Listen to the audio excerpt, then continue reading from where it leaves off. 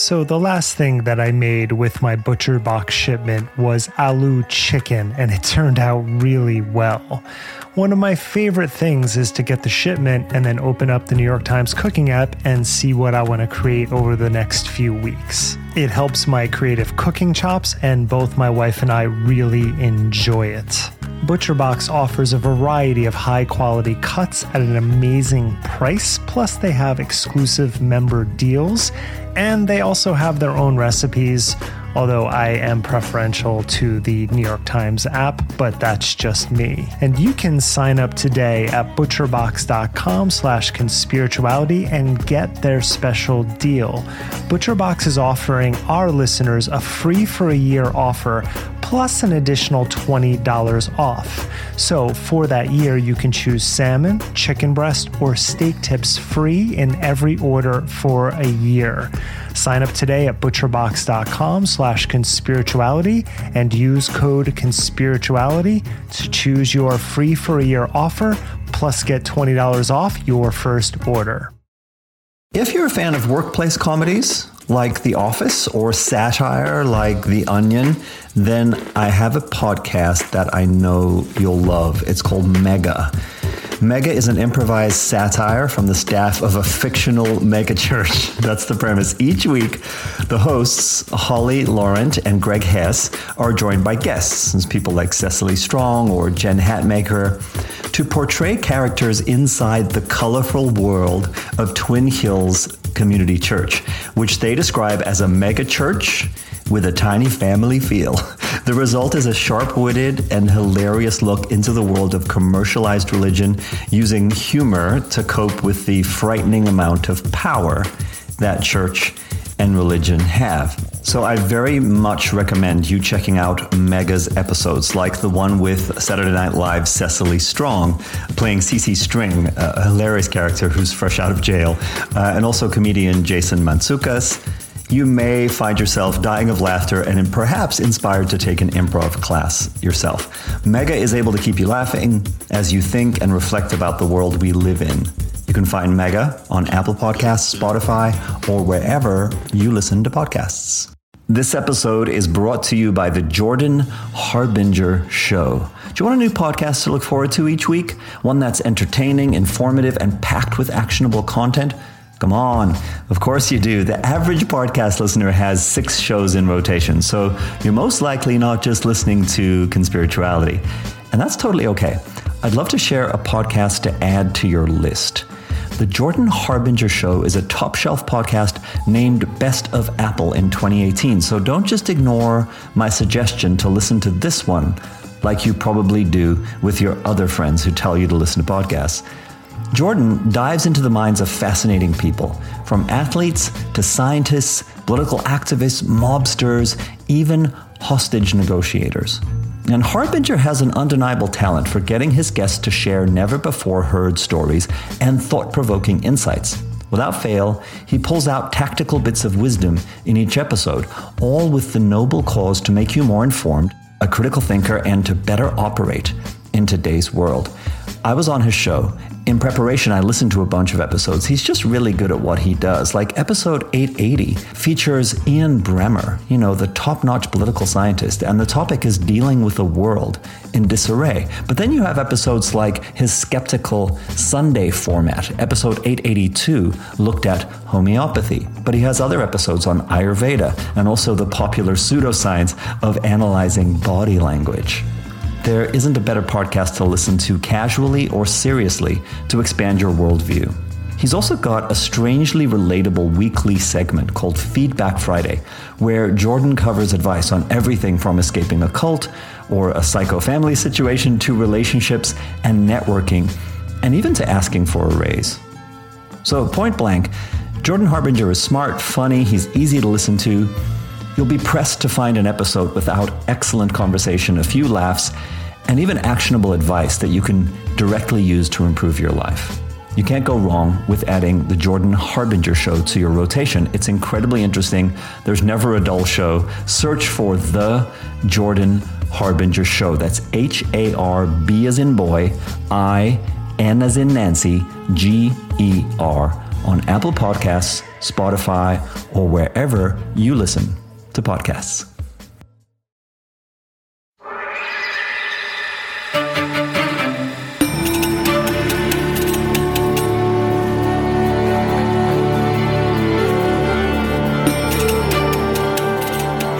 Welcome to Conspirituality. I'm Derek Barris. I'm Matthew Rimsky. I'm Julian Walker. You can stay up to date with us on all of our social media platforms where we publish content throughout the week, including Instagram, Facebook.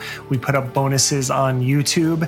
And of course, you can support us on Patreon at patreon.com/conspirituality, where for $5 a month, you have access to our Monday bonus episodes. And we also have a little bit of swag that you can access via our site, conspirituality.net, on the swag page, which is just one t-shirt right now, which is It's Like Magic, Only Science. You can get mugs and all sorts of tchotchkes. And just know that all the proceeds to our sales go to help support George Soros. Conspirituality 58, NXIVM, Recover and Educate with India Oxenberg. How do we avoid being the subject of and feeding the market for trauma porn?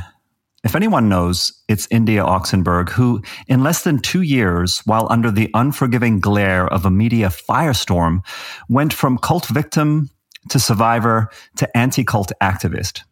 Matthew sits down with her to discuss her recovery journey, learning to box, learning to love food, learning about the strong yes from her therapist. They also discuss the behind-the-scenes expertise that went into the documentary series India starred in and co-produced, Seduced. In the ticker, Derek wonders why wellness influencers are falling back on bad habits as the world reopens. And I'll be tracking how, yes, Brett Weinstein's cries of censorship exponentially boost the exposure of his anti-vax, pro-ivermectin science hipsterism. This is the Conspirituality Ticker, a weekly bullet point rundown on the ongoing pandemic of messianic influencers who spread medical misinformation and sell disaster spirituality. Manifestation, a word we've discussed often on this podcast. The idea that your thoughts dictate reality has been a definitive feature of the American spiritual excursion for centuries. And as expected, with the country opening back up, well, a bit, although the Delta variant and other possible variants could dampen our enthusiasm, my social media feeds have been flooded with expectable fare from wellness influencers, all of them agreeing that it's time to manifest the life you've always wanted.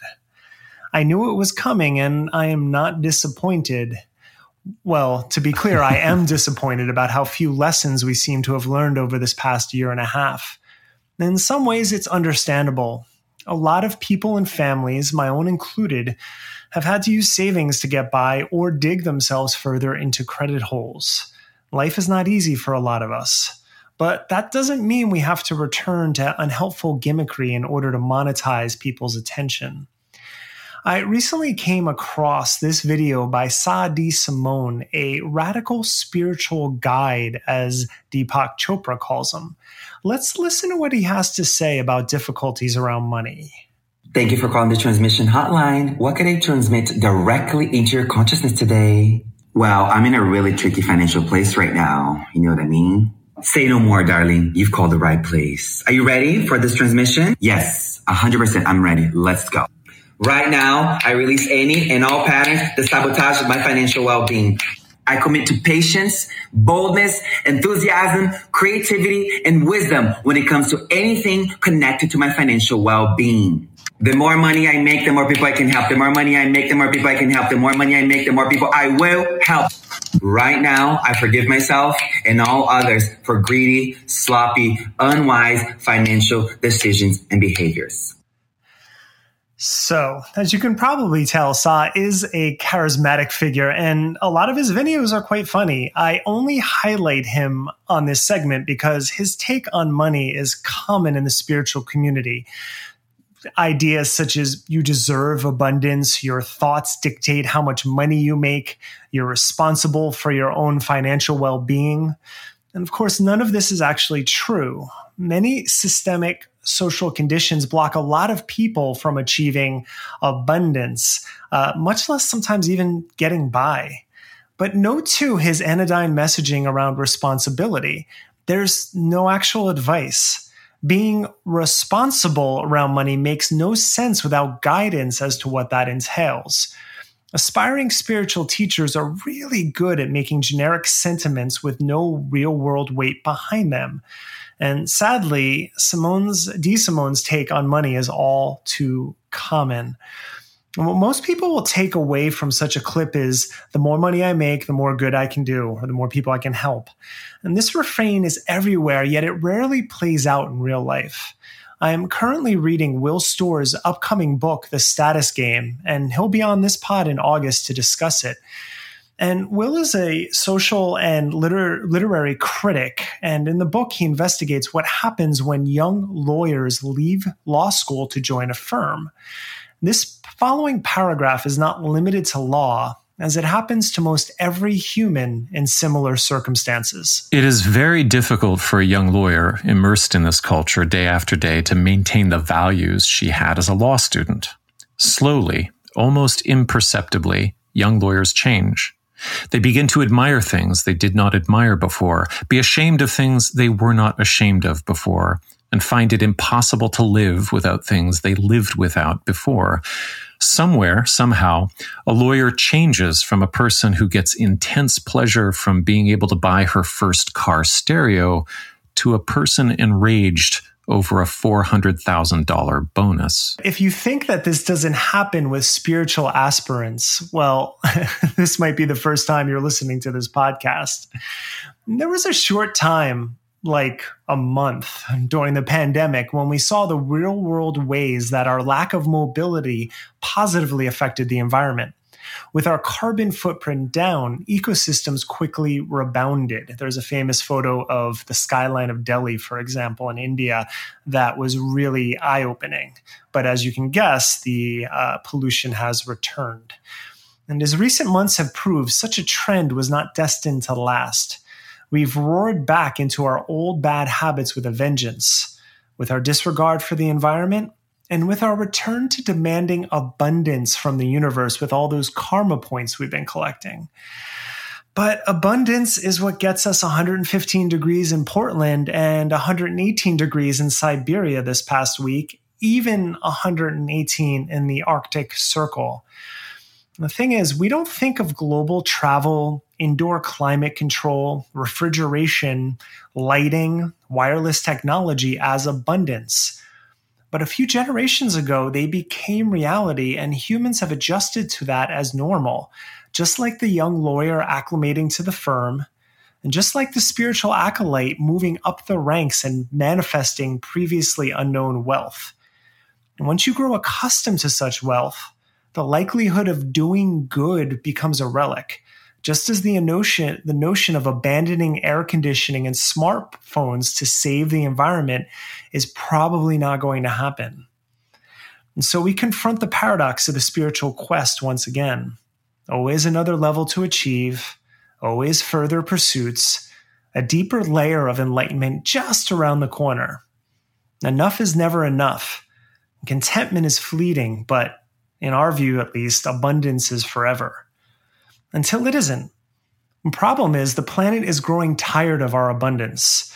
It simply doesn't have much more to give, and we don't seem to have a spiritual framework to really comprehend that. When the planet is done with us, there won't be any sweet consolations on Instagram. We're running out of time to forgive ourselves of greedy behaviors because we're so deep in them we don't even recognize the greed. In some strange way, we have become what we dreamed, and yet still we demand more because we'll never actually be satisfied with what's right in front of us. Very often we won't have the moral courage or perhaps even the tools and encouragement to face what's really in front of us, especially when the messaging either has some kind of spiritual bypass mood about it or some kind of promise of just off in the distance, there's some kind of acquisitional utopia that we can arrive in where all the problems will be solved and we'll be eternally comfortable and abundant, right? It also reminds me of Matthew's conspiracy of everything. I shared with you guys on Slack yesterday that Facebook post by another influencer who was conflating vaccines with 5G, with climate change, with everything. And when things are getting tougher and tougher, it seems like people just are throwing everything together and they are part of the crew that's going to save us, and yet they're not actually doing anything. Well, in terms of the New Age thing, I feel like this has been going on for at least a couple decades, where there's been like a couple generations of deliberate training in holding on to whatever the delusional self-aggrandizing belief is, no matter what the outside world shows you, right? Because that's ego, that's fear, that's buying into the conditioning, that's the mainstream narrative. And we're going to hold true to our fantasy of being starseeds who will save the world as light workers or something. I like that you said deliberate training. It feels like that in the sense that it's extremely disciplined and constant. And I totally endorse this segment, Derek. And the best part of it for me was you introducing me to Sah D'Simone, because I looked him up. Pretty amazing character. He's like the new age self-help drag race guy. RuPaul is kind of a self-help icon now, so there's a genre. And I know that goes way back in gay culture, and that there's some complex stuff in there about gay men assimilating into straight culture through comedy. But like scrolling through his IG is like one you go girl dopamine hit after another. And I agree with you that it all depends on being content free, or the advice being entirely about affect. That your life will improve if you kind of will yourself into greater fabulousness. And I had a couple of thoughts. One was that like it's totally on point that he has an endorsement from Deepak. And I think that it says a lot about Deepak Chopra, who also has zero content, because I imagine it's a relief for the older man when a younger man with a better wardrobe makes having literally zero content look amazing. I think it. Hold on. Wait, can I just say that a friend just pinged me who is a podcast listener and a friend, and she saw Deepak in a coffee shop leaving, and she ran after him just to make sure he was still wearing the diamond glasses, and she said he updated to gold glasses. He's got some swagger too, but like, I think that Sah D'Simone really pumps up the stock price for zero content media, and Deepak is a winner because of that. But you also said something, Derek, that I wanted to offer another point of view on, which is, you said that what a lot of people will take away from his TikTok, is the quote, "The more money I make, the more good that I will do." And like, I agree that that's the aspirational takeaway. And I do want to mention that I clicked through his link tree and I saw that he helps raise money for people experiencing homelessness in LA. And that's a really specific interest that makes me wonder if he has direct experience with that. But I also think, this is the second thing, that he's performing a kind of consoling function as well. You kind of allude to this. This is the line that hit me. He even slows down at the end of the TikTok and he sobers up his tone for it. He says, "Right now, I forgive myself and all others for greedy, sloppy, unwise financial decisions and behaviors." And it struck me that this is like one very important function of the clown in late capitalism. Like, he's there to make you feel better about yourself, but also about the entire system. Because like, what is actually more pressing, more undeniable than like the guilt saturating our financial universe and what it creates, like all of the inequality, the predation, all of the useless commerce. Like, I don't think there's anybody among us who doesn't feel literally forced into making, I don't know, like greedy, sloppy, unwise financial decisions and behaviors. Like, I had a moral crisis just a couple of weeks ago over finally having AC installed. And anyway, that's another story. But he doesn't say, "I commit to stopping my greed and lack of wisdom." Like, his transmission to his alter ego client is that everybody is forgiven for doing these things. So it's kind of a stunning moment. and I appreciate his transparency. I think that we underestimate that New Age entertainers, they bestow absolution on late capitalism. So we talk a lot about like, when will the grifters stop? When will critical thinking prevail? When will we stop spiritually bypassing? But I think if we really get down to the heart of it, if we really like accept that conspirituality has a religious function, I think we might have to admit that it's going to exist for as long as it has a market. And when the product is forgiveness in a totally absurd world, that market is really big. And yet at the same time, he's not saying, I now forgive myself for all of these sloppy, greedy financial decisions and recognize the fact that I am enough, whether or not I move into the next income bracket, right? He's still operating from inside the system, saying, forgive yourself for failing at the game. Now I'm going to give you the magical edge for how you can still win at the game. Exactly. Right. So it's consolation and then the aspirational upsell. And I did not know of him until recently, and that's why he doesn't seem like a conspiritualist. I don't see any conspiracy theories. He seems very genuine. But when I look at his page, though, he posits himself as a teacher of Tantric Buddhism, and on the same page, he says that Buddha did not teach suffering. He taught joy, which did not. No, he didn't. He taught, if anything, contentment is the closest term that we can have as an overview. And even that is, a little more nuanced. Matthew, deference. Also, tantric Buddhism has to be picked apart because that's a late historical development in Buddhist thought. Like that's just a mess. Yeah, whatever. Yeah. So it's a conglomeration of just things thrown at each other. Where it's kind of like, I read one book on this, I read an Instagram post on this, and now I'm going to teach all these things. I'm going to put into my own stew and then present myself as being this figure who can transmit the messages to a modern audience. And it's completely a failure on that level. Well, and on that level, I can also join with Julian and really say that I hate postmodernism. Because that's I mean, except that I don't know. I know he does have self-awareness about what he's doing, and I appreciate the humor. Yeah, and with regard to the homeless thing, I mean, fair point. And right now we're experiencing such a crisis in LA with homelessness in terms of the numbers of people that are living on the street.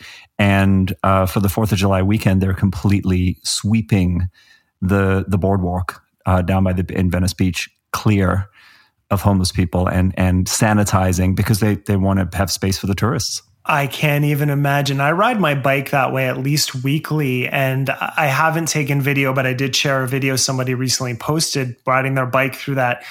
For people who've never been to Venice Beach and have this glamorized version of it, you're talking about thousands of people in hundreds of tents on the boardwalk and on the beach itself. Like it is another world there. It is only kind of usurped by if you go to Skid Row downtown, where there's something like a 40,000 person ecosystem of homeless people that live in that neighborhood. Venice is number 2. It's another world. So I don't even know how they're going to do that. Exactly. It would appear that they probably are not going to be able to pull it off, but that's what they're claiming to do. Well, they would pull it off through a police action and it would be violent. Well, yeah, and so we'll see if it comes to that. Yeah, so it's dire times in that regard. All right, so let's encourage Sada Simone and his charities. The censorship megaphone. It was a big week for Bret Weinstein.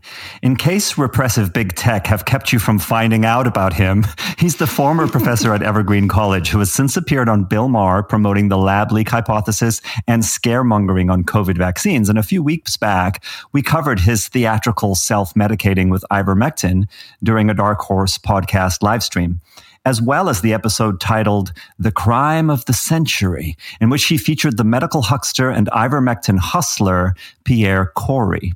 Incidentally, for anyone interested in the science, on Monday, the latest systematic review and meta-analysis of randomized controlled trials for ivermectin as a treatment for COVID-19 was published by Oxford University Press. It concluded that in comparison to placebo, Ivermectin did not reduce mortality, length of stay, or viral clearance, and therefore is not a viable treatment option. But what about free speech?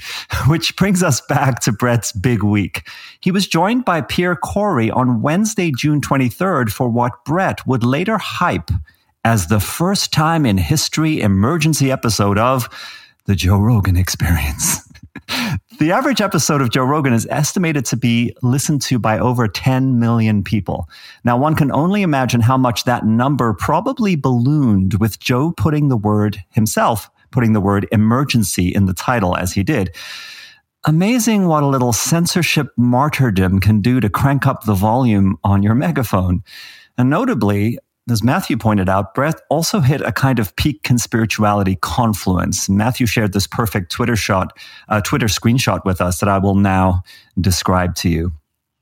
It's a tweet from A Course in Miracles spiritual superstar, Marianne Williamson, to her 2.8 million followers.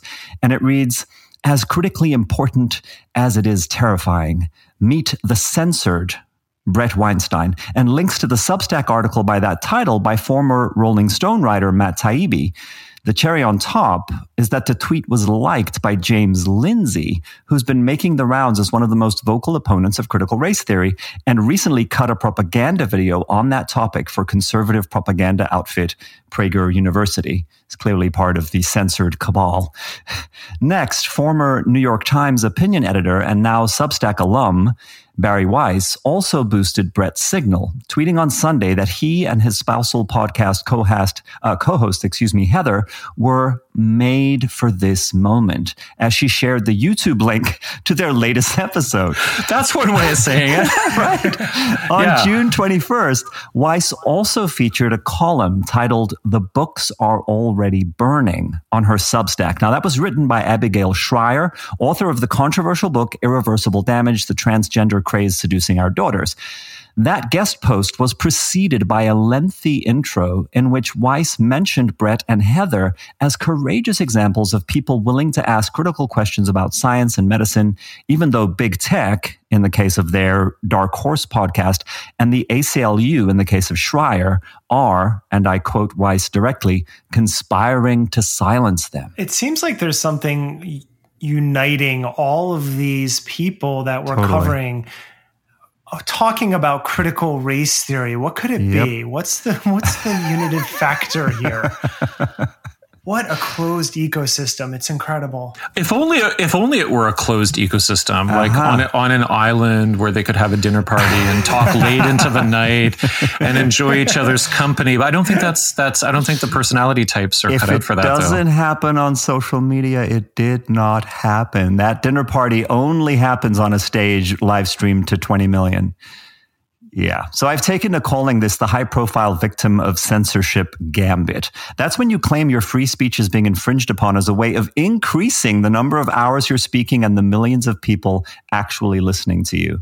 It's worth noting here, too, that Brett Weinstein's Patreon grew by 57% over the last month since he started being censored. Matthew crunched the numbers and has some estimates here for us as to how the strategy is probably cashing out. Yeah, I mean, crunching the numbers might be a little bit much. It's just some napkin math on his Patreon. It has soared. He's got 3,420 Patreons, and I worked out like 4 scenarios based on his 5. It's 5 tiers, so that people can pay $2, $5. They can pay $25, $100, or $250 per month. We're doing this wrong, guys. We're doing it wrong, totally. We need to be censored. Let's be censored. Let's be censored. How do we get censored? Yeah, Just say you are. Just say you are. Let's just start saying we're censored. We'll make a lot of money. So, I mean, the lowest to the highest range in these breakdowns is $8,100 a month, up to $14,250 a month. I mean, whatever the total. He's headed for a 6-figure year from indulging whatever he's indulging. So the culmination of Brett's big week was a 15-minute Dark Horse podcast live stream on June 27th, announcing their censorship-busting move to the much less restrictive video platform Odyssey. Now, perhaps inspired by the Homeric name of their new home, Brett felt the urge to wax mythological. He unfolded a really clunky interpretation of the story of David and Goliath. It's too good not to play for you. But in order to understand how this myth emerged and what it means to us, I think we actually have to look at the story of David and Goliath and see what it is. Now, if you dig into this, you will discover that historians actually believe that Goliath was a real person, and we'll return to him in a second. David was also a real person, but David did not kill Goliath. Apparently, Goliath was actually killed by a person named Elhanan. The story was then subsumed into David's story, effectively by the authors of biblical. So he goes on that Goliath was really a real person, and then goes into the evolutionary explanation of how gigantism exists, right? And how giants are actually quite vulnerable because of this genetic predisposition. Oy. Also, he's exposing the deeper truth here of the real genesis of this myth. And now here's his profound exegesis. To the extent that the myth of Elhanan and Goliath, which becomes the myth of David and Goliath, emerged from an actual historical story, the population of planet Earth when that story took place was less than 1% the population that we have now. Goliath is not likely to be a person. David, or Elhanan, is not likely to be a person either. These are liable to be conglomerations. Google is playing the role of Goliath. That is what it has chosen to do. I hope that it is free enough to unchoose that, but we'll find out.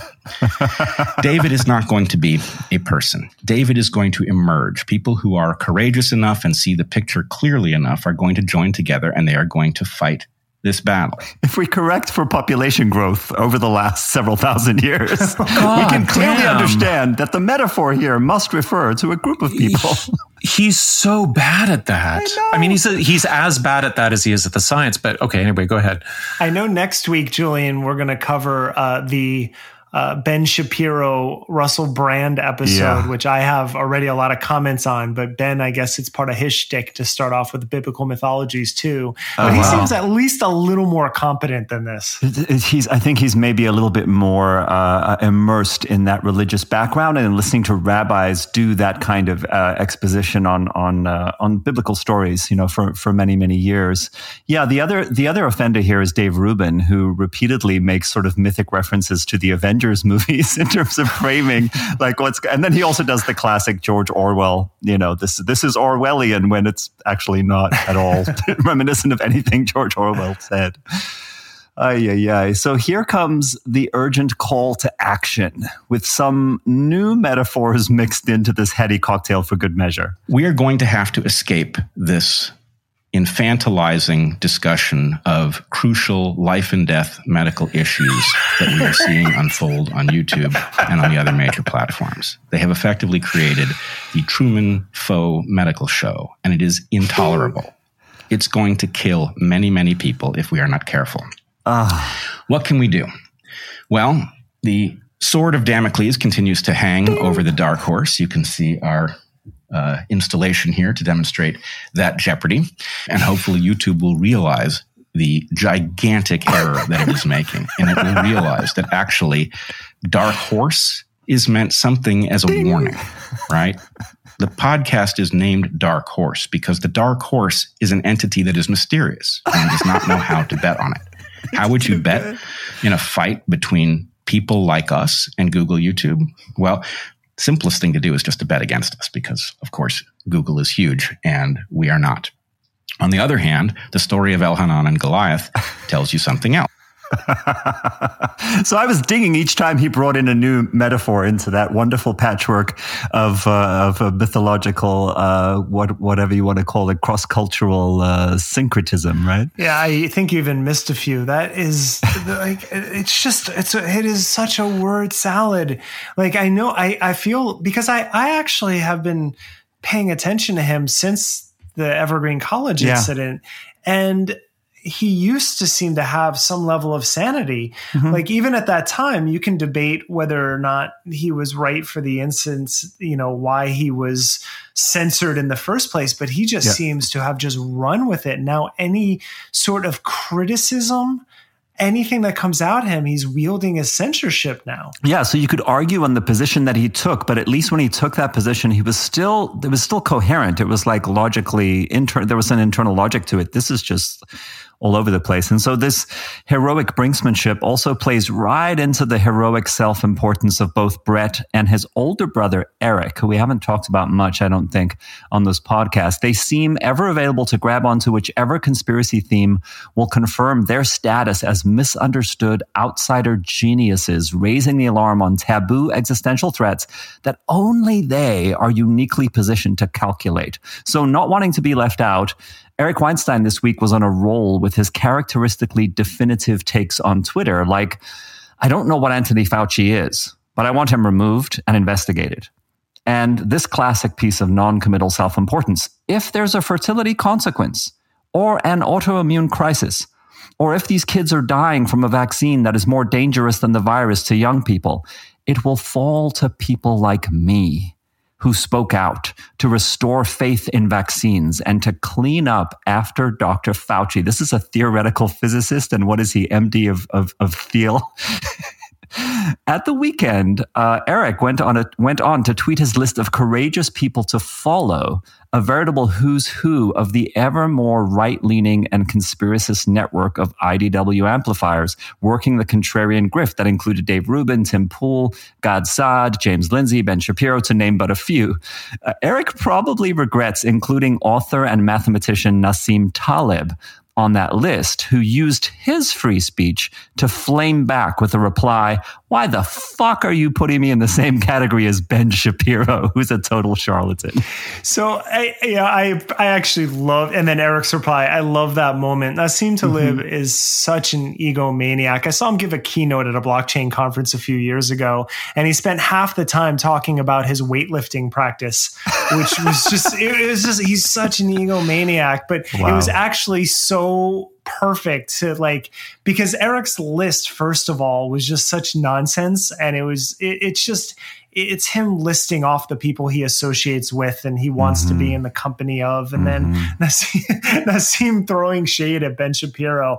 It's such an incestuous little group that we have here, and interfighting. And let's not forget that Eric coined the term intellectual dark web, which has been, only sort of half-heartedly embraced by some of those figures. It's like he's trying to reassert, like, hey, we're still all on the same team, right, guys? Yeah. Zooming out a little bit, I think it's kind of a Waterloo moment when an influencer jumps the content shark altogether, like just abandons Sense and Sensibility and heads into this kind of meta pomo territory. I think it's a real litmus test for followers, because there's a fork in the road for Brett's listeners where, they either hear that the whole content stream has become narcissistic and they bail, or they are so successfully merged, or they have so successfully merged the content with the man that they become more invested. But I want to come back to, the usage of David and Goliath with a personal message for Brett, which I hope gets to him. So I'll just speak personally. Brett, I understand that you're struggling to salvage your scientific credibility. I can understand the impulse to want to go biblical with your language. Speaking as a poet, novelist, a journalist, I can just say that there are standards for using metaphors, just like there are standards for understanding randomized control trials of the effectiveness of horse pills on COVID. So if you're going to use David and Goliath, and of course, if you're going to identify with David, it isn't effective. I want to help you with this. It's not effective to talk about how these are composite figures written and rewritten through time, and how their archetypes can be reduced to, indie podcast versus tech giant. There's so much more for you to grab onto.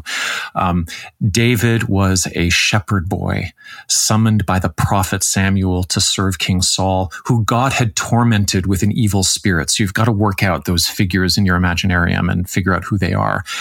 David was said to be beautiful and of a pure heart, and he soothed the king with his lyre. Maybe you know there's a song about that by Uncle Leonard.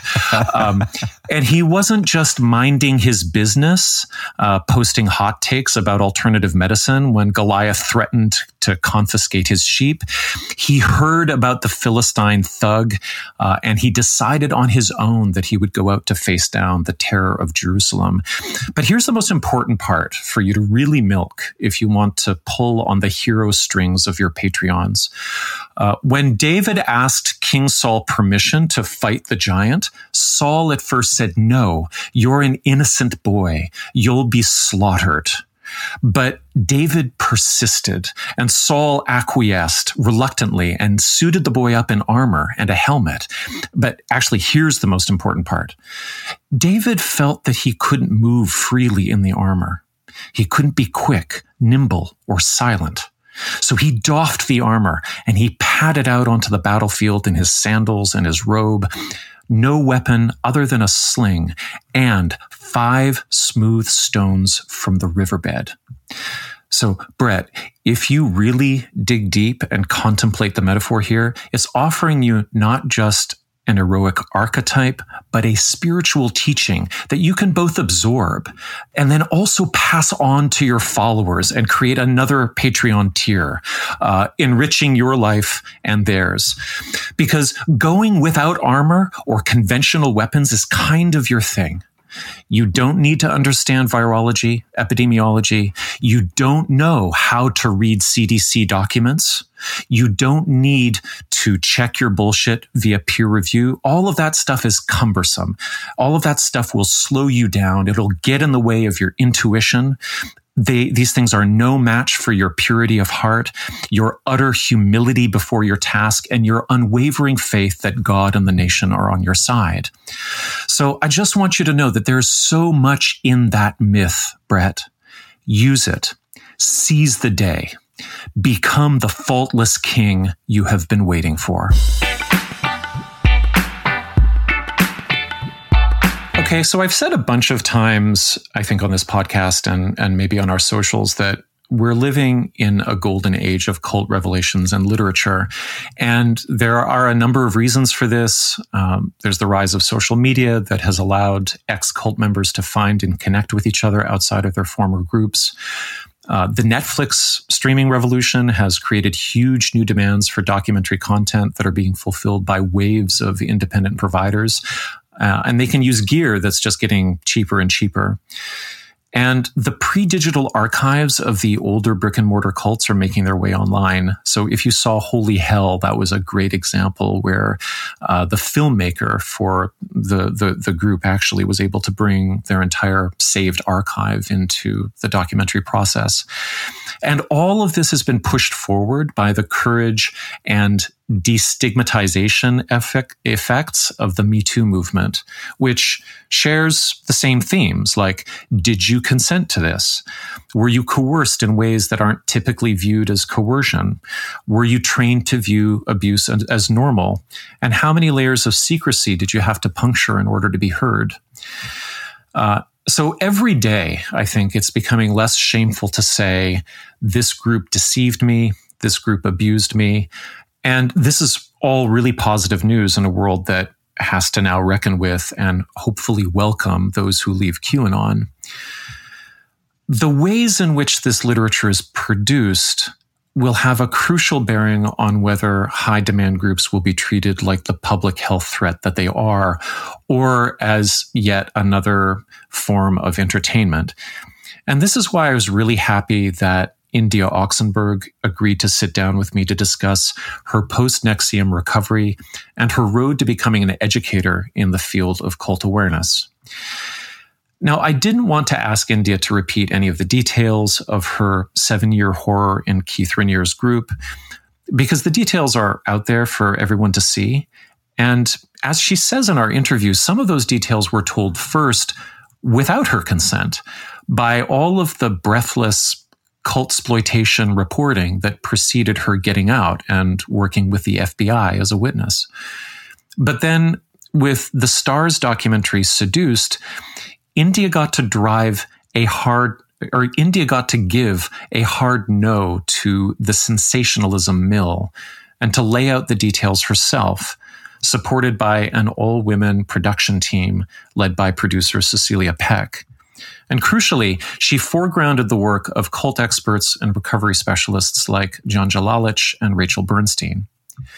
And I wanted to focus on this part of her marathon because here's someone who was slammed from near complete isolation within one of the most pernicious cults we know of, directly into coordinating with law enforcement to bring it down, and then with almost no time to breathe, a media whirlwind that she manages to grab a hold of and own so that her version of her story can be heard. And all of this has happened more or less in the public eye. It's been a very extroverted process. And so I wanted to ask about what has happened behind the headlines. And after talking about therapy, later in the interview, we also talk about her experience with law enforcement and her advocacy for new legal approaches to address the clear harm that high demand groups cause. Because the thing is, the vast majority of the damage caused by groups like NXIVM is perfectly legal. And that's because our legal frameworks largely rest on the premise of clear adult agency, clear free will, the notion of the atomized self. So if a cult leader or organization assaults, defrauds, traffics people, they can be prosecuted according to conventional criminal statutes. You know, you're not allowed to abuse a person in those ways, and we've got these laws that say so. But if that leader or group can make it appear as though their followers are making empowered choices, that they're fully participating in activities that might seem misguided or against their own interests, but that can plausibly be argued to be chosen, no problem. And as we know, the entire self-help industry is based upon those premises. So I don't know much about legal philosophy, but my impression is that if this particular problem gets the attention and change it deserves on the legal front, if legal activists are able to show how people can be coerced by means that look like promises rather than threats, by systematic processes that actually biohack the very agency our laws depend on to assign responsibility, I think it might really change the way we understand and treat and punish a very common form of abuse, which is the abuse that is co-created in the cult Petri dish. Because without strong formal frameworks, survivors of cultic abuse will rely on the luck of the draw when it comes to jurists. And I'm happy to say that India's network drew a really fortunate straw in 72-year-old U.S. District Court Judge Nicholas Garifas, who just yesterday was tasked with a harrowing job of sentencing Allison Mack, NXIVM's top lieutenant and recruiter. Now, it was Mack's initials that were tangled into Keith Raniere's initials to form the rune-like symbol that a quote-unquote secret all-women organization within NXIVM called DOS, which is an acronym for a Latin phrase meaning master over slave. And an in-house doctor branded that rune symbol into members' pubic areas with a cauterizing pen. And the wider world first saw that brand on the body of Canadian actor Sarah Edmondson in a now famous photograph that was included in the New York Times article in 2017 that began to break the story, or at least the ultimate chapter of the story, given that Keith Raniere's psychopathy had been openly reported on for decades. So Mack ran DOS under Raniere's direction, although she concealed his involvement from her quote-unquote slaves, one of whom was India. And in Seduced, India describes a horrifying set of commitments: constant housework and menial tasks, starvation-level calorie counting, readiness drills that required her to answer meaningless, aggressive texts on her phone 24 hours a day, and constant sexual availability, all secured by humiliating collateral. Now, I'm shorthanding the details because they're all out there, as I said. The point is simple. Mack's behaviors were integral to the group's function. And Justice Garofas was crystal clear about this in his sentencing memo, writing, and I'm excerpting here, "You willingly enslaved, destabilized, and manipulated other women. The evidence presented at his trial, demonstrated that you were not a begrudging or passive enabler, but rather that you were a willing and proactive ally. But he was equally clear about something else. Beyond Mac's cooperation with the FBI, beyond her furnishing key evidence that incriminated Rainier, and beyond her seemingly sincere statements of regret, Garofis wrote the following. Your lawyers make a persuasive case that you, like the victims of your conduct, were ensnared in Mr. Rainieri's coercive and manipulative web. Like your victims, you turned over collateral in connection with your involvement in DOS. Like your victims, you were subject to abusive and unreasonable demands that were designed to destabilize you and deprive you of your agency. I don't doubt that you were also manipulated and that you also felt captive even as you were inflicting those very consequences on other women. In the language of DOS, you were a slave as well as a master, and the harms that you inflicted as a master were, to some extent, demanded of you in your capacity as Mr. Rainieri's slave. Even the letters from your victims reflect a kind of ambivalence. Many of them see you both as their abuser and as a fellow victim. That is something that weighs on me. It is hard to determine an appropriate sentence for a perpetrator who is also her co-conspirator's victim. I think it's remarkable to hear such clear soul searching from the bench, where the very basis of what it means to be free and to make choices is understood as impossibly complicated by networks of coercion and compromise. The most moving line in the statement for me is the reporting on the ambivalence in the letters from Mac's survivors, that they recognize her as a survivor as well. And that's a key thing in cults. Everyone has this feeling that no one is all right. And it occurred to me also this morning that the nuance Justice Garofis displays here really helps in turning the calculus of moral blame into a less personal project of like harm reduction.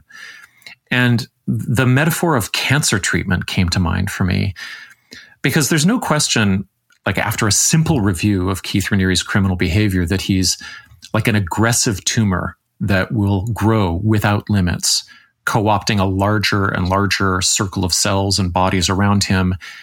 He just has to be surgically excised. But the bodies surrounding him were recruited from healthy states to host him, to provide blood flow, and be reprogrammed against their own survival. So he gets 120 years or death, like just medical trash. And Mac gets 3 years of radiation and chemo, and the benefit of the doubt that she'll recover and repair if she can. Now, I tried to reach India before we recorded this today for a statement on the sentencing, and I'm just sure her phone and inbox were on fire. But I did find her statement to The Hollywood Reporter. She told them, "I'm still in a state of disbelief, but I trust and honor the judge's decision. I hope that her victims, including myself, will feel vindicated and safer given that she has denounced Keith Rainieri. We all need time to process and digest everything. This is a big moment for all of us."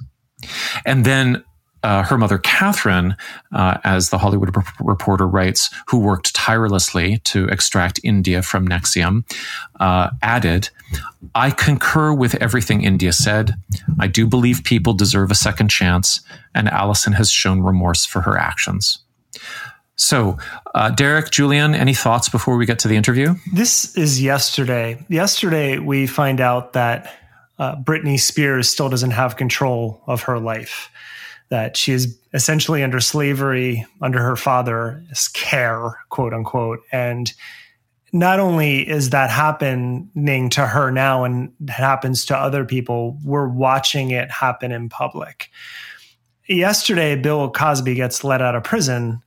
This is a man who drugged and raped many women, and then goes on to make it a victory lap for all African Americans, as he said, who were wrongfully convicted, which he wasn't, and we know that. And I wonder, seeing in the public gaze, how the women who were molested and raped by him must feel watching that play out.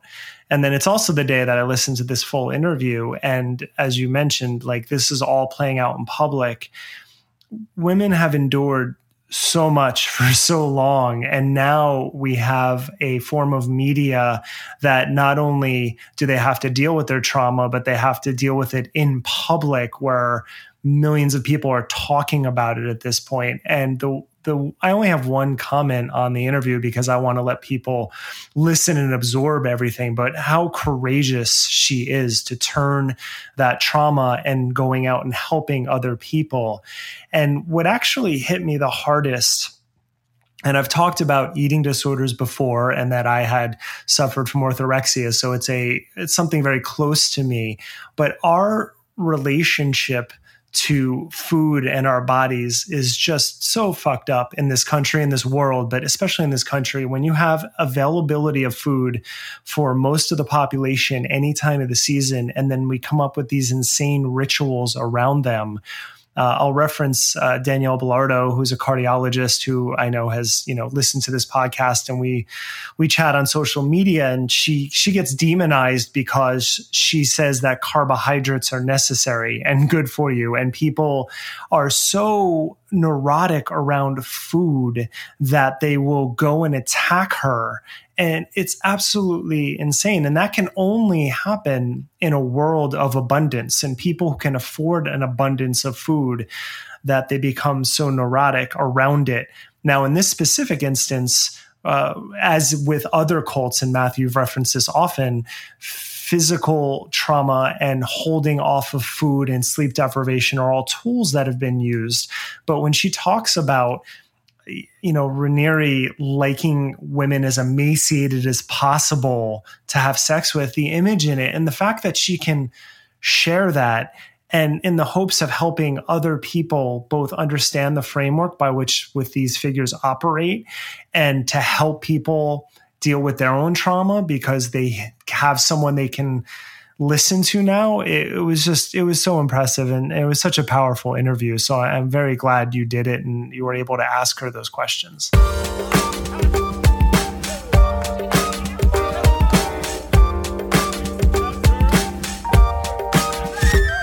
India Oxenberg, welcome to Conspirituality Podcast. It's great that you were able to take the time. Thank you for having me. It's my pleasure. I wanted to open by asking about two sequences that come up in Seduced, which, by the way, I just have to say was like profound for me to watch as a cult survivor in terms of its educational value and its sensitivity.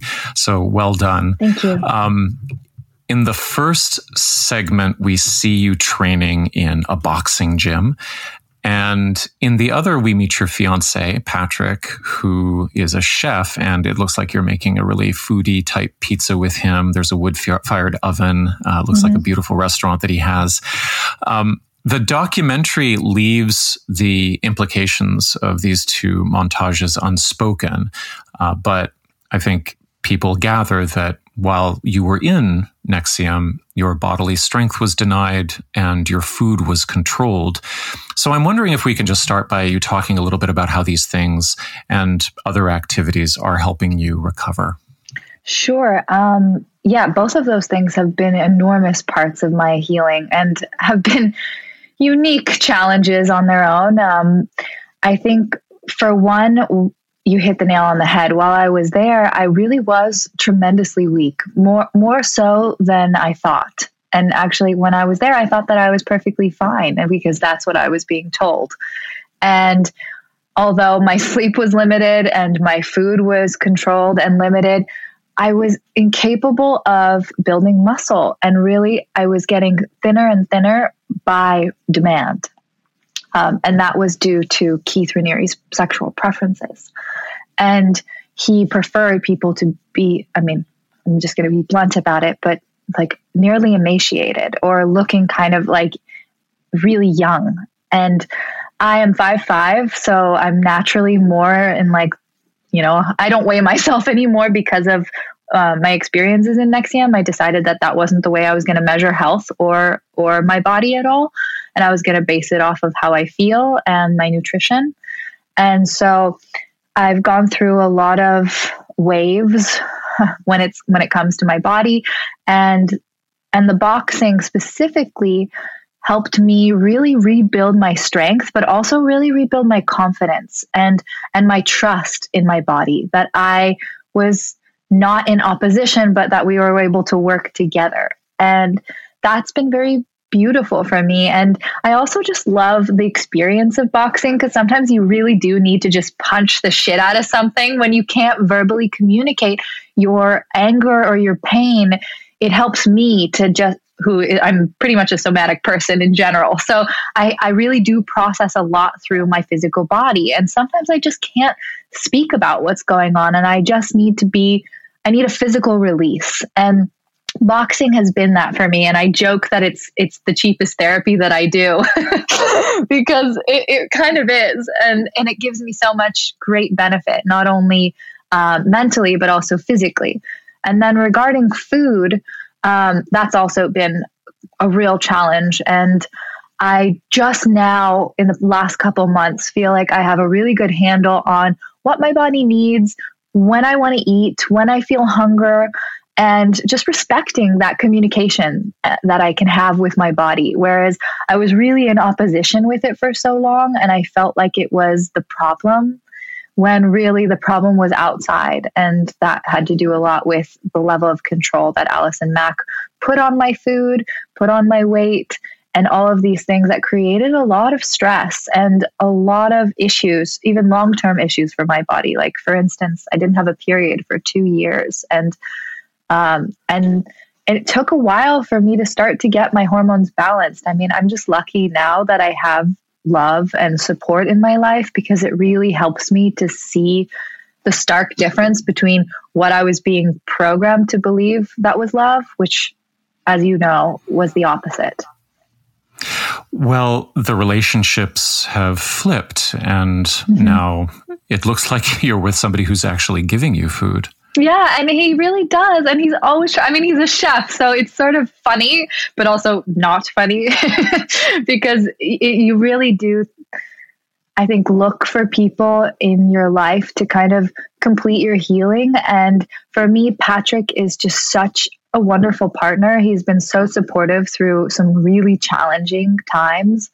And I joke that he met me at my worst when really I just feel so grateful that I have the type of relationship where I can be honest about what I'm feeling, and that I can really lean on someone when I need support. And I can do the same for him now. And so it's a little more balanced. You referred to boxing as the cheapest therapy that you do, but I want to ask about some other therapy. In Seduced, you introduced us to your therapist, Rachel Bernstein, and you allowed the audience a few moments of eavesdropping into a session with her.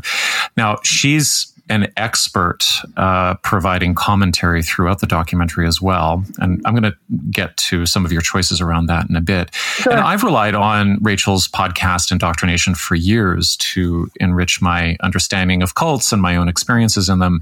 I've been a guest on her show, and so I know her a little bit. Are you are you comfortable describing what your sessions with her were like? So Rachel's incredible. I mean, I learned so much from her. And really, a lot of our sessions were about forgiveness and forgiving the parts of myself that I was still really punishing towards. And I think, you know this very well because you yourself were in a high control group, in a cult. And a lot of that critical commentary came from the programming and the indoctrination that I experienced in NXIVM. And so our sessions have been about undoing that type of commentary and then rebuilding a more loving relationship with myself and learning how to just be kind in the process of healing and recovery. And I think that's a huge step for me, at least, because I thought that I could bypass all the challenging parts and kind of just get on the road to recovery. And really, it starts with an internal dialogue, and that has to be loving, and that has to be gentle, and that has to be understanding. And it really is like having a parent who is there for you when you feel chaotic and erratic inside. And I have felt like that quite a bit through this untangling of NXIVM. And I feel like I have a better handle on that now, but Rachel has certainly helped me a lot with the languaging and being able to express and communicate my needs, to set boundaries with people, all things that I felt sort of weakened in. She has kind of helped me to strengthen, and she gives really practical, no bullshit answers. And I appreciate that, because I don't need the runaround. Down to the sort of granular aspects, is there an aspect of learning about better internal dialogue or recognizing internal criticism were there any specific tools that she communicated about, how to listen to yourself or how to identify when you're hearing an echo from a previous time versus when you're actually tuning in? Yeah, actually, one of the most important things she told me was to recognize whether something is a strong yes or not. And that is a really good indication in an area where you might be questioning, but because of all of the, continuous self-doubt and kind of, second guessing myself that I did for so many years, I'm a little weak there sometimes. And I often will say yes to things that I don't really want to do. Or, and so she would remind me, like, is this a strong yes for you? Or do you have reservations about this? And I had to be honest about that. That's a really great tool and formulation, I think, because what so many charismatic leaders do, I think, is they capitalize upon the weakness of the yes and turn that into a kind of spiritual challenge. Like, if you're expressing doubt, you're actually proving that you need to say yes. And so There's something very, very twisted about that. I know, right. But that's DOS in its essence, was that whole process of deny the feeling that you're having in your body, override it, and do, I'm doing air quotes here, but what is for your highest good, which actually just serves Keith. It doesn't service you. It does harm to you. And so it's really actually hard to undo that way of thinking. And it's caused me problems, even coming out of NXIVM, I've fallen into a couple other narcissistic traps that I've had to, luckily I've been able to rebound out of them a lot faster, but I'm still like, oh shit, wow, I really have a lot to learn here. And mostly about listening to myself and my instincts. And I'll just say as well, too, that it seems that the NXIVM discourse and jargon is not only dependent upon overriding the internal feeling, but also making a virtue out of performing the strong yes, right? Like without thinking, without thought, like a robot. Whatever Rachel is asking you to sort of do, it's to override another type of fake strong yes that would have been part of the program. Exactly, and that is something that I'm still learning now. And I have, the opportunity to have a lot of challenges because I relate with all sorts of people. And my current work is having me do a lot of research and meetings and investigating. And I have to really tune in with myself and be like, how do I really feel about this? Like, and that's a skill. Especially when, yourself or your instinct or your intuition or your soul, whatever you want to call it, has been diminished for so many years. It's a good thing to remember that it's never totally abolished. It's just maybe faint. And then it's like a muscle and you really just need to work it out. The way you're describing that points to this somewhat controversial theory within cult studies about the pre-cult self and the cult self. And some people don't like a hard distinction between the two. Some people say there's no research to substantiate the pre-cult self. I can give you a real example. Oh, go ahead. Yeah, please. No, I agree with you because if we're saying the same thing, I was not the same person as I am now that I was in NXIVM. I mean, yes, on the outside, but internally, I was not connected to myself. I was so dissociated. I was so fearful without being allowed to express my fear that I was kind of numb. And I mean, so many things, even scary things, like I'll give you an example, but my feelings towards animals were totally different when I was in the cult. Like I was irritated by animals. I didn't want them around. I didn't want to really be comforted. I'm an animal person. I live with 2 cats. I've traveled across the country with animals. But the fact that what we were going through in my mind was sort of sociopath training to disconnect you from your feelings and from your emotions and from maybe the things that you did love prior to your, enrollment into the cult is a real thing. And they systematically sever those ties to whatever it was that you were connected to, whether it was your family or your career or your loved one or yourself. And they change you into, in this particular experience, Keith's form. And that I will never deny, because I did feel differently. And I actually was being told that I was improving and that I was becoming more elevated and I was becoming more, I hate using this term, but more enlightened, because that was the sort of ideal that they were building for people. And really the fact was my life was shrinking. I was becoming more disconnected and more robotic, and I wasn't feeling love anymore. This change towards animals is kind of extraordinary because... Isn't that weird? I mean, now, explicitly or on the surface, would there have been kind of an ideology around detachment, or maybe Keith didn't like animals, or he didn't, it was about detachment, and right. I think anything that competed with his love and his admiration, I swear to God, that is how much of a narcissist this man is. Anything that competed was like a lesser value. And really, so you couldn't pet a cat around the guy. No, I mean, you could, but it was like a weakness. It was a dependency. It was something outside of yourself that you needed in order to feel good, which really meant something about your weakness. But that didn't apply to Keith. I mean, he was willing to have everybody bow down to him. So, I mean, it's ironic. That's what I also hear. Maybe this is resonant too, but what I hear, I mean, whatever is going on for Keith is going on for Keith. But with regard to your disposition towards animals, the animal has to be hanging around, reminding you of your animal self as well, that you have to be suppressing in some way. Yeah, you're going to make me cry. That brings up a memory, because I have been a cat person for my whole life. I was an only child for the first, 6-7 years of my life. And so I really relied on my pets as sort of my friends.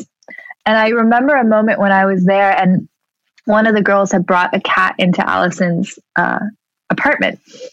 And I felt so angry towards this cat. Like, I didn't want it around me. I didn't want to be affectionate towards it. I didn't want to feel love towards it. And I was frightened by that, actually. I remember even having the wherewithal to, recognize that I was scared of the fact that I had this animal around me. And there was a part of it that I couldn't control. And I felt so out of control with my own life, because it was really being controlled by Allison and Keith, that this animal was showing me this irritation that I couldn't express. And I was placing it on the animal, like, oh, this little pest in the house is causing so many problems. And that's very not me. And so there were many moments like that I was recognizing things that were not natural to me, but were becoming part of my personality. Yeah, it's really stunning. I mean, I don't have anything similar to that from my own experience, except maybe something that's similar is recognizing, I've talked about this in a number of different places, but recognizing at a certain point after maybe my third or fourth year in high demand involvement that I couldn't really string more than 2 sentences together. And I had been a writer, like an incessant writer from the age of 12 or 13 years old. And, you know, notebooks and notebooks and notebooks and stories and stories and stories. And that internal voice, that space that I had always had for myself to make sense of things, that just vanished. It collapsed. This is exactly that. I feel like we're speaking the same language, because that is a really deep part of your pre-cult persona. And I also am a writer, and I identify with that. And that was a very sacred space for me. Even since I was 10, I was writing poems to be able to process my own feelings. And I couldn't write. I look at my journaling. It is a bubbling, babbling mess of, you know, pretty much the same scribbles over and over again. The same, all of it was cult jargon. All of it was things that I thought were wrong with me that I needed to fix. It was not my mind anymore. And that is a startling thing. And I think people, you know, brainwashing seems like so sci-fi to some people. And so does, you know, reprogramming and deprogramming, when really it's real. And we are being programmed by things, whether we like it or not.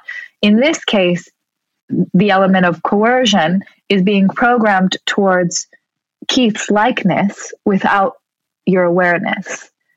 And also how destructive that is to yourself. I'm glad that you brought up the term. There's a lot of, maybe you've come across the kind of academic turf wars over whether or not brainwashing is a real thing. I think from a survivor's perspective, I think what we're trying to describe is something got amputated or unwired. There was a part of one's brain and body that just was inaccessible for a set period of time. And it feels, I mean, it's traumatic in the long-term sense, but it's acute and sharp and very identifiable. And then it comes back in these chunks, almost like, you know, bits of a computer coming back online. And so there's brainwashing might not be a scientific term, but it's the notion of something being so complete and so overpowering, I think, is certainly a very common experience. Yeah, and when you have sleep deprivation, food deprivation, you know, high stress environment, readiness drills, all of these things aid to that sort of brainwashing and helped their indoctrination sink in deeper because of the repetitive nature of all of those things. And we're talking about 7 years. And so that's something that I like to make sure is super clear to people, is that this is not something that happens overnight. I mean, if Allison had, you know, met me on day one when I was 19 years old and said, hey, why don't you come join this master slave group and see how you like it? I would have been like, what? No fucking way. But the truth is, I had been primed for 5 years before DOS was even introduced to me. And so my way of thinking had already been changed by the time that I got to that place where I was going to make a life-altering decision that most people would say, how the hell did you, what? No way, I'd never do that, you know? And they would be screaming and running in the opposite direction. I had already been groomed to accept that type of question. And from the age of 19, which is not childhood, and no. yet very young. It is very young. We know now that there are, you know, components of brain maturity that aren't fully online by 19. Far from it. Right. And so it's not like you mentioned earlier that well, this is throughout the documentary as well, is that the emphasis upon educating the public on coercion is so central to your work in Seduced. And I think that, one of the things that your story really communicates is the fact that we really don't have much of a language around consent and coercion and what it means to be indoctrinated over time. Most of our journalism, most of our legal, frameworks are premised upon this idea that everybody is a free adult making free choices, and they're consenting to whatever it is they're consenting to, the training aspect that you're talking about, the gradual. In fact, if NXIVM is successful as an organization, it's successful to the extent that it's able to hide the extremity of the commitment it's going to demand, and then to time it perfectly with regard to how it's going to pop it on you. Yeah, they were very good at that. Right. They were very good at identifying people's weaknesses. I don't like referring to them as weaknesses, so possibly vulnerabilities. I think they were experts at that, but that really comes from Keith. And I don't love to give him a lot of credit because I don't think he's a genius whatsoever. I think he's just a master at manipulating. And one of his, expertise was to identify where people could be taken off course and redirected. And one of the things that we do touch upon in Seduced is the fact that he was able to identify that people who had parents in, positions of power or, the spotlight or whatnot were looking to identify and self-identify from their families and parents.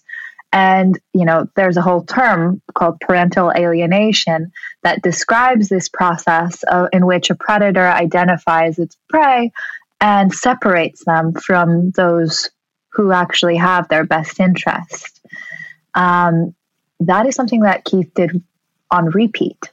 And that was how he was able to have such a loyal base of, people kind of concealing his behavior, was because he had their loyalty and he had them believing that what he was doing was empowering them. And if we use a term like parental alienation, it really removes the sort of age question too, because it can happen at any point that the person is separated from their caregivers.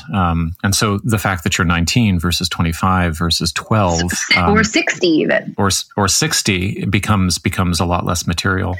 Yeah. And that's something that people, I think is a common misconception, that you need to be young and that you need to be, even a girl, because that's not true. There are all sorts of people that were enrolled into NXIVM. There was an entire Harvard contingency. So it had nothing to do with intelligence or age. It had everything to do with, in my opinion, wrong place, wrong time, and having, vulnerabilities, because we're human beings. Every cult survivor, will have a unique story. And, we've shared some similarities, but there is a substantial difference in our stories. And one of them is, there's lots of them. There's lots of differences. But one I'm sure more similarities than not, though, I will say. Yeah. But one of them is that in your story, there's a public and celebrity context. And on one hand, your family background, your acting, your film history made you a prime target of this organization because it actively recruited from the entertainment industry. It wanted to seek out people who were charismatic and well-connected. And if there was family money, all the better from their point of view. But on the flip side, these are all the same connections that really contributed to the organization's swift downfall, because the extroverted nature of the culture that was recruited has given you and some of your other former co-members a lot of powerful tools to expose this abuse on a global scale through various media platforms. I do imagine that there are a lot of challenges in having your recovery unfold in the public eye. No kidding. I mean, even this podcast is probably, to blame for part of that. Hopefully it's there. It is and it isn't. And I am naturally a very private person. So all of this being public is not something that I would have chosen. Let's just be real. I've had to kind of adapt to it being public and really take control of the narrative of my life and the direction that my life is going. And also, rewrite my story, because my story was told through the news initially without my consent. And that was really scary because I was not ready in my own recovery. I mean, I was brand spanking new out of this cult. And here I am all over the news at one point when it was falling apart, thinking like, how am I ever going to recover from this? Like, not only just the, being called a branded sex slave in the news, but also just my personal life. Like, who would ever want me? And I was really scared, and I didn't know what path I was going to take in order to kind of take my life back in my own hands. And it took me a while to even decide that I wanted to write about this, let alone to do a documentary, because I knew that there was no going back after that, that once I put it out there, it was really just in the public's hands to decide. And that can be a blessing and a curse. And in my case, it was a blessing because there was so much positive feedback about Seduced and about the way that we told the story that it made me feel really proud and empowered, and really affirmed that my voice and speaking my truth was important, and that it was worth the pain. Because I'm not going to lie, like, there have been a lot of days where I just couldn't handle it. And I would just break down, have full body panic attacks, like, everything I was doing by speaking out went against everything I was indoctrinated to believe. And that was to keep this a secret until I died, and to also protect and be loyal to those very people that were abusing me. So there was a lot of things that were going on with me physically and emotionally that I couldn't have anticipated, but I had to keep focused on the goal. And the goal was getting through this and getting out of it and coming out on top.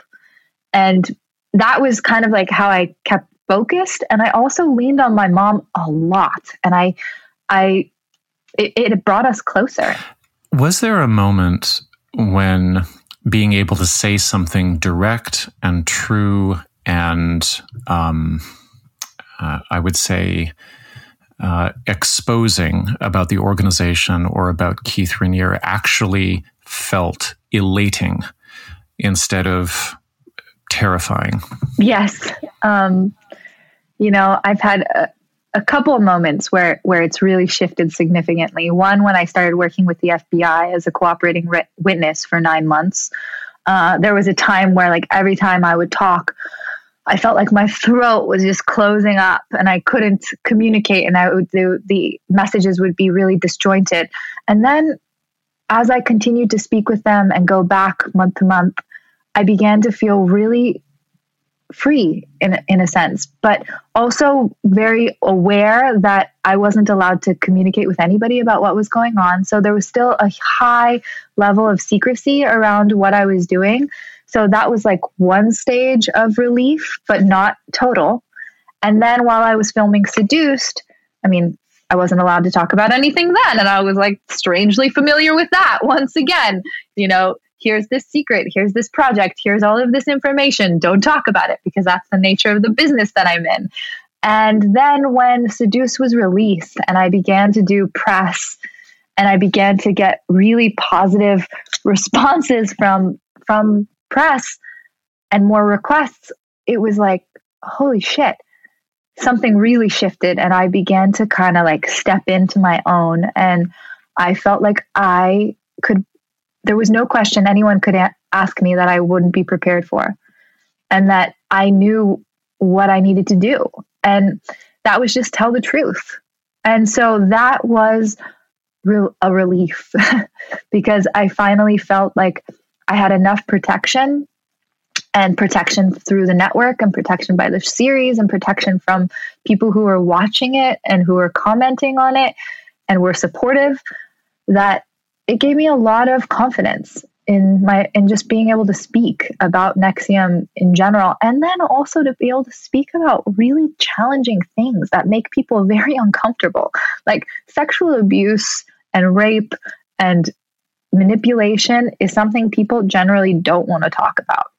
And so you get a lot of pushback. And I'm not saying that it was all sunshine and roses, because there are times where you get critiqued because you're exposing something that makes people angry. And it has nothing to do with you. And so I've experienced a lot of that too. And, I have had some stalkers, and I have had some people who, maybe want to be a copycat of Keith and have reached out to me, and I just have to block them and deny it and move forward. So, but overall, more positive than not. How did you first meet Cecilia Peck and Inbal Lesnar, and how did you come to trust that they would be right for helping to tell your story? Okay, well, so Seduced was in production before I was attached to it. And I was introduced to Cecilia Peck and Inbal Lesnar, the director and co-producers that I worked with on Seduced, through my literary agent. And they approached her, and they came to me, and that was while I was writing a book, and we had a conversation. It was around August of 2019. And they started to describe their goals with the series. And I was kind of hesitant because I had a lot of people reach out to me and say, hey, do you want to do this? Hey, do you want to do that? And I was like, no, I'm running away to the mountains. I'm changing my name. Leave me alone. Like, I don't want to be involved. And I was really trying to focus on my own healing. Like, come on, I was kind of fucked up, and I was really trying to figure out what had just happened to me for the last 7 years of my life. And when I spoke to them on the phone, they shared with me that this was a primarily female production. It was going to be focused on the women's viewpoint. It was not going to be focused on Keith Raniere, and that it was going to talk about the nuances of coercion and be educational. And I thought, wow, I don't think there could be a better fit for me than this combination. And I did trust them because I had seen the type of work that they had done before with Brave Miss World and Shut Up and Sing. And they were provocative, and they were looking at things that people generally don't want to look at. And so that made me feel more trust to work with them. And then when I decided to be an executive producer on the project, that made me even more involved in the day-to-day telling of this story. So it was a process, but it was like one of those moments where I just really felt that strong yes.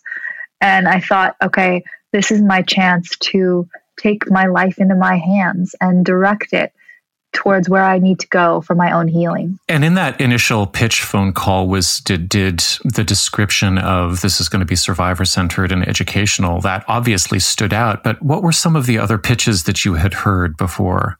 What did they sound like to you? They sounded like sensational bullshit. Honestly, they were like, I don't want to name names because I don't want to offend anybody. Right. But there were things that people wanted to focus on and that were so off course and off topic for me personally and what my goals are, that I was like, why would I want to be involved with that? Like, I'm not the poster child here. Like, I'm my own person and I'm trying to tell a story that I hope will inform people enough so that they know what to look for. And if it wasn't going to be that, I wasn't interested. So there was a lot of things that wanted to focus on the sensational aspects and the things that kind of make news headlines. And I was like, nah. I mean, you came in with some education and some background, and I think that really served you well, because in my journalism, I'm often contacted by cult survivors who they might be at the end of a period of seeking an outlet for telling their story. They might have had bad experiences with journalists already. And which I did. Right. It's not an easy thing to get right. And, you know, we're in a boom age for cult literature in general. And there's this huge range of quality. There was the really deplorable, in my opinion, Wild Wild Country, where, you know, the filmmakers didn't even bother to interview any rank and file survivors of Rajneeshpuram. They chose to focus on Osho's top lieutenants and loyalists and have them cry on screen. But then there's Seduced, which is like at the opposite end of the spectrum. It avoids the entire reality TV feeling that's so common these days. It's survivor-centered. It's slow-paced and digestible. And it also platforms these top researchers like John Jalalich and Rachel Bernstein, who we mentioned already. Yeah, Rick Ross. So how did, you know, how did the expert panel evolve? Was that sort of in place before you arrived, or no? Okay, no. That came from our research and our work as a team. I think they might have intended to have that in the beginning, but I can't confirm that. I just know that it developed while I was on board, and it was part of my investigative process and my own healing and recovery that we filmed. And those experts lent their expertise to what was happening in real time. So it really kind of affirmed what I was going through and also what the other women in the series were going through. And I think that it really helped kind of make it digestible, like you said, and to have people be like, oh, that's what was going on, rather than it be, you know, ambiguous or up to interpretation. It was very clear. One of the things that I found so moving about the production were the animated recreations of traumatic events. And, you know, there was this muted color palette, and the subjects were obviously so cared for by the drawing, but then also there was this eerie emptiness to a lot of the landscapes. It felt like a kind of art therapy to me, like a way of returning to this prison-like environment, almost like in a dream, so that one could creatively find their way out. Yeah. How did the animations come together? You got it. Yeah, okay. That was it. I mean, basically, we worked as a team with the illustrators. They're a women-owned illustration company that do a lot of beautiful work. Elise, the lead artist on there, worked with us, just put so much love and so much detail into every single shot. And she was able to kind of create my memories in images. And that was really unique. Obviously, I've never done that before. So it was a collaborative process between me, myself, Imbal, Cecilia, the illustration team, the animation team. And so I think we worked together to make sure that it took people through this emotional process and it didn't subjugate real people in real time. And that was part of why we used animation. I actually saw it in Taylor Swift's documentary, Miss Americana, which is on Netflix. And I was like, wow, that's really impressive. And that really evoked a lot of emotion. And I'm not, you know, a big anime person, but I saw the value of that. And so we reached out to that team. Can you just describe a little bit the logistics of that? Are you in a meeting? Well, it was during COVID. So we did everything remotely. So you're on a Zoom call, and are you kind of in? I mean, what it feels like to me is the animators taking notes on you in some sort of hypnotic trance, as you're positioning yourself in space and remembering various aspects. Is that kind of how it went?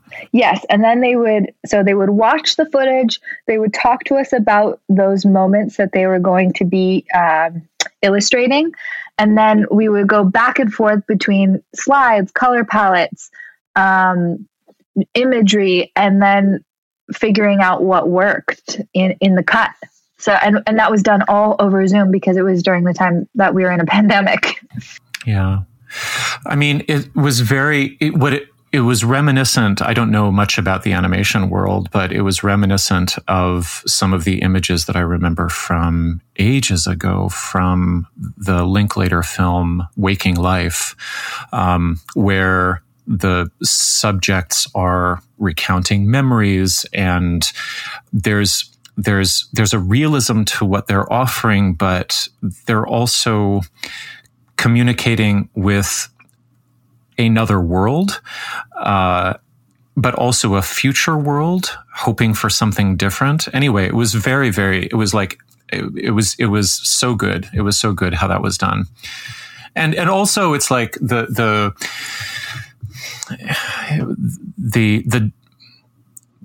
I don't know, the poison chalice of NXIVM as a cult subject is that the stories are incredibly, evocative, and because they're so, or I would say provocative, and because they're so provocative, I think they can easily distract from both the emotional reality of what's happening to the members, and also the mechanisms, and that's where I think spending a lot of choosing not, for example, to use NXIVM archival footage to, unfold the narrative in we did Seduced. That sparingly, because we had so much.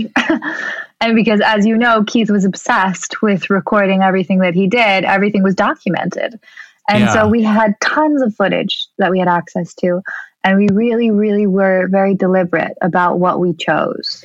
And the thing about all of that footage is that it's really what he wanted to be seen. It's how he wanted to be framed himself, and he doesn't need any more of that. No, exactly. And right. And that was one of the things that I really appreciated about what the other filmmakers chose, was to not give him the platform that he would have wanted, and to really focus on survivors and on the whistleblowers and on the people who took it down, and also on educating people on the inner workings, and really not it be trauma porn for people. I hate being so crude, but I think a lot of series out there do a disservice to survivors. And part of why I'm so passionate about what I'm doing now in my work with Stars as a producer is I get to go out and find other survivors who want to share their stories in a safe place,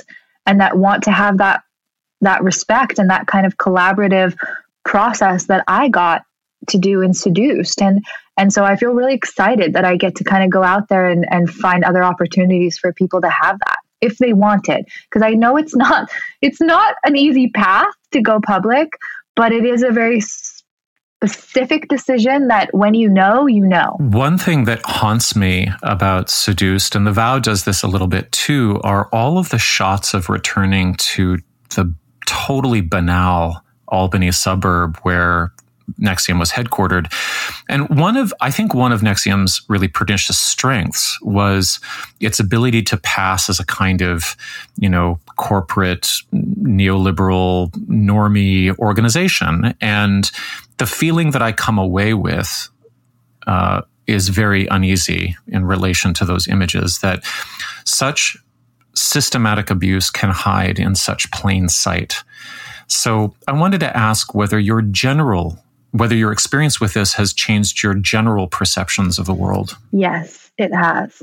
But I think for the better, actually, because I don't like to be someone who lives fearful every day, although there have been times where I have been very afraid and, suffered a lot of anxiety and panic and paranoia. And that's not my natural state. And so I think now I feel like I kind of have a little bit of a superpower because I've seen this world so clearly now and I'm able to identify it. I feel like I can see it quickly in the world. And it's not so much of a blind spot for me as it was before. I mean, granted, I still make plenty of mistakes, but it is something that I do feel very heightened and attuned to.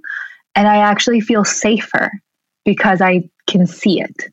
Whereas before I was more vulnerable. Is it possible to see too much of it? Yes. Because one of the things on this podcast that we study is we study conspiracies and conspiracy theories. And NXIVM was absolutely a conspiracy against its members.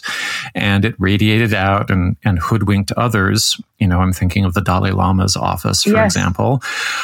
But its story could also serve as evidence for the kind of QAnon paranoia about the elites allegedly engaged in trafficking and demonic rituals. And so I'm wondering if there were conspiratorial stories about the outer world that circulated within NXIVM. And are you aware of former members who were drawn into the QAnon landscape after leaving? That's a very good question. And to answer the first part, I do believe there is a line where it can be too much.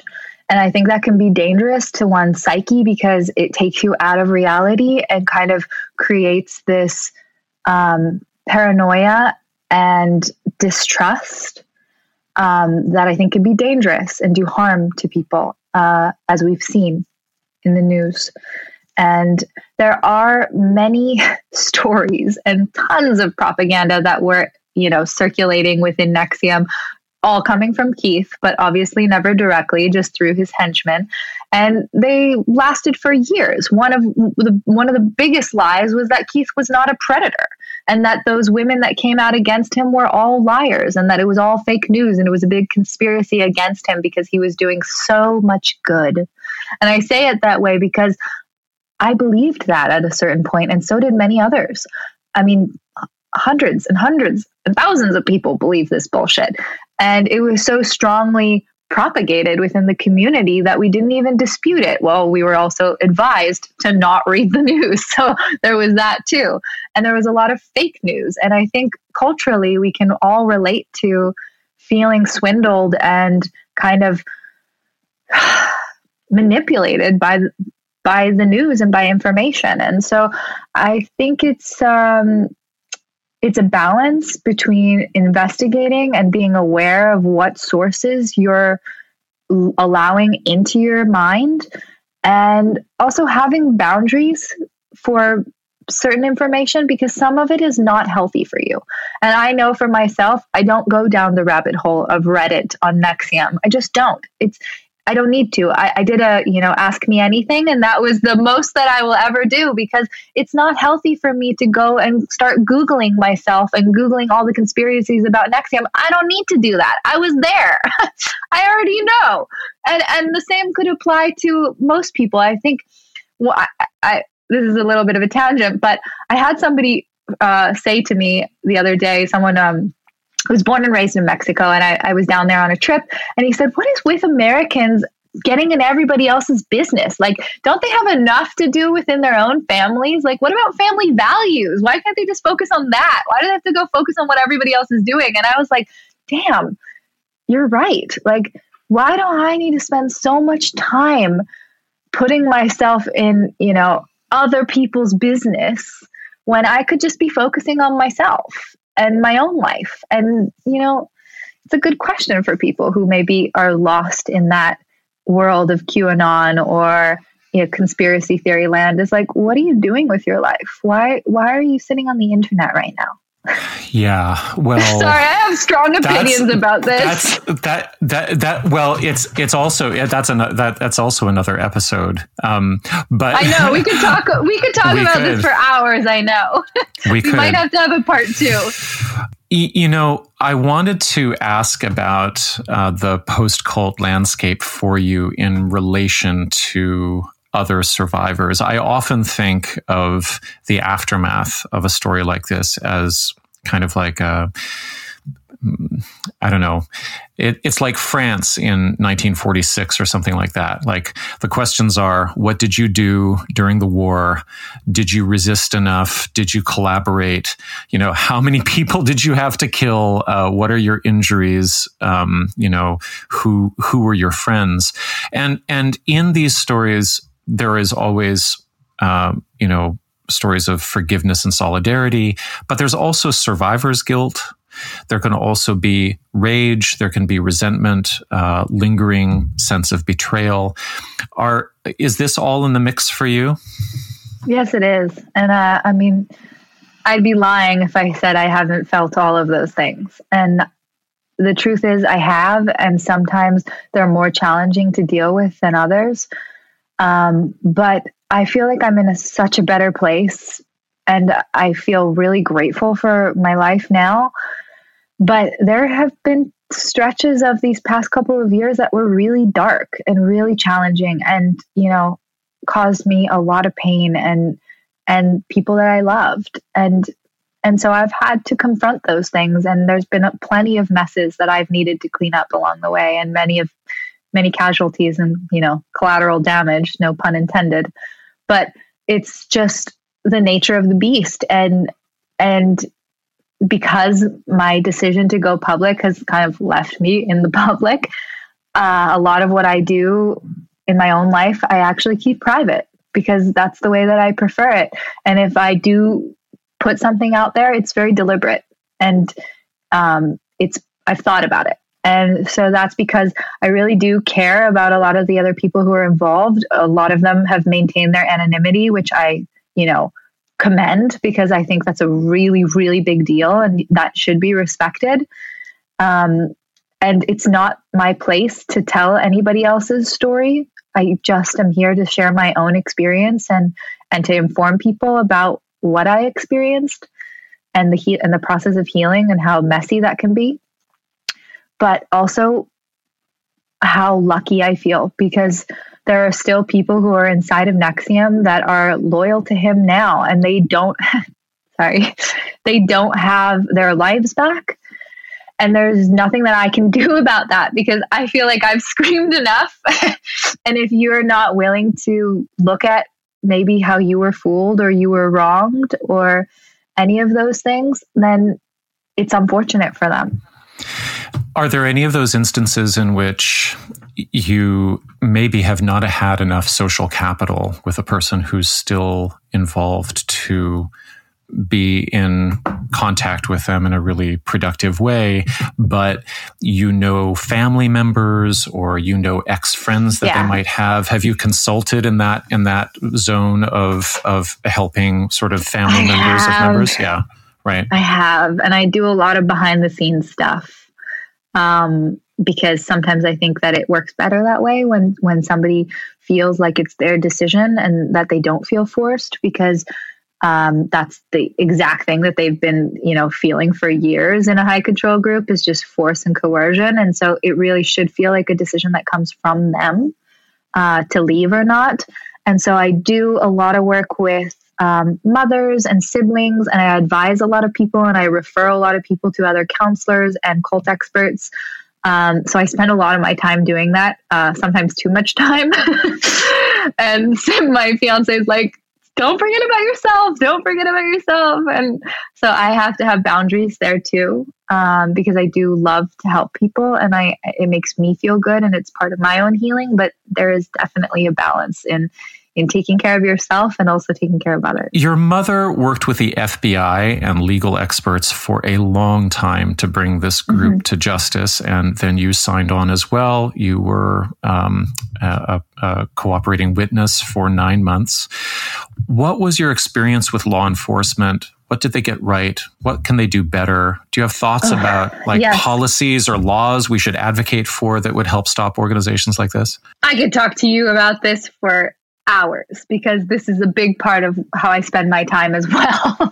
I had a positive experience with the law enforcement that I worked with, specifically the agents that I worked with in Brooklyn, were incredibly sensitive to me and to the situation and very helpful.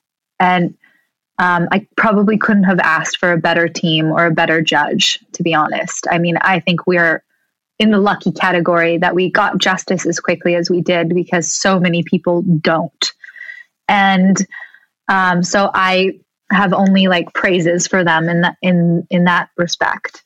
But when it comes to policies and how things could be done better, I can't tell you how angry I am by just the fact that certain statute of limitations are restricting survivors from coming forward, when I know for myself that it has taken me 3 years to honestly express my anger and pain around Allison Mack and the abuse that she inflicted on me. And so the fact that there are those types of limitations drive me crazy, because I know for my own recovery and healing that was impossible for me to express what had gone on immediately after leaving. Literally impossible. I could not even say that anything sexual happened to me for a minimum of 8 months.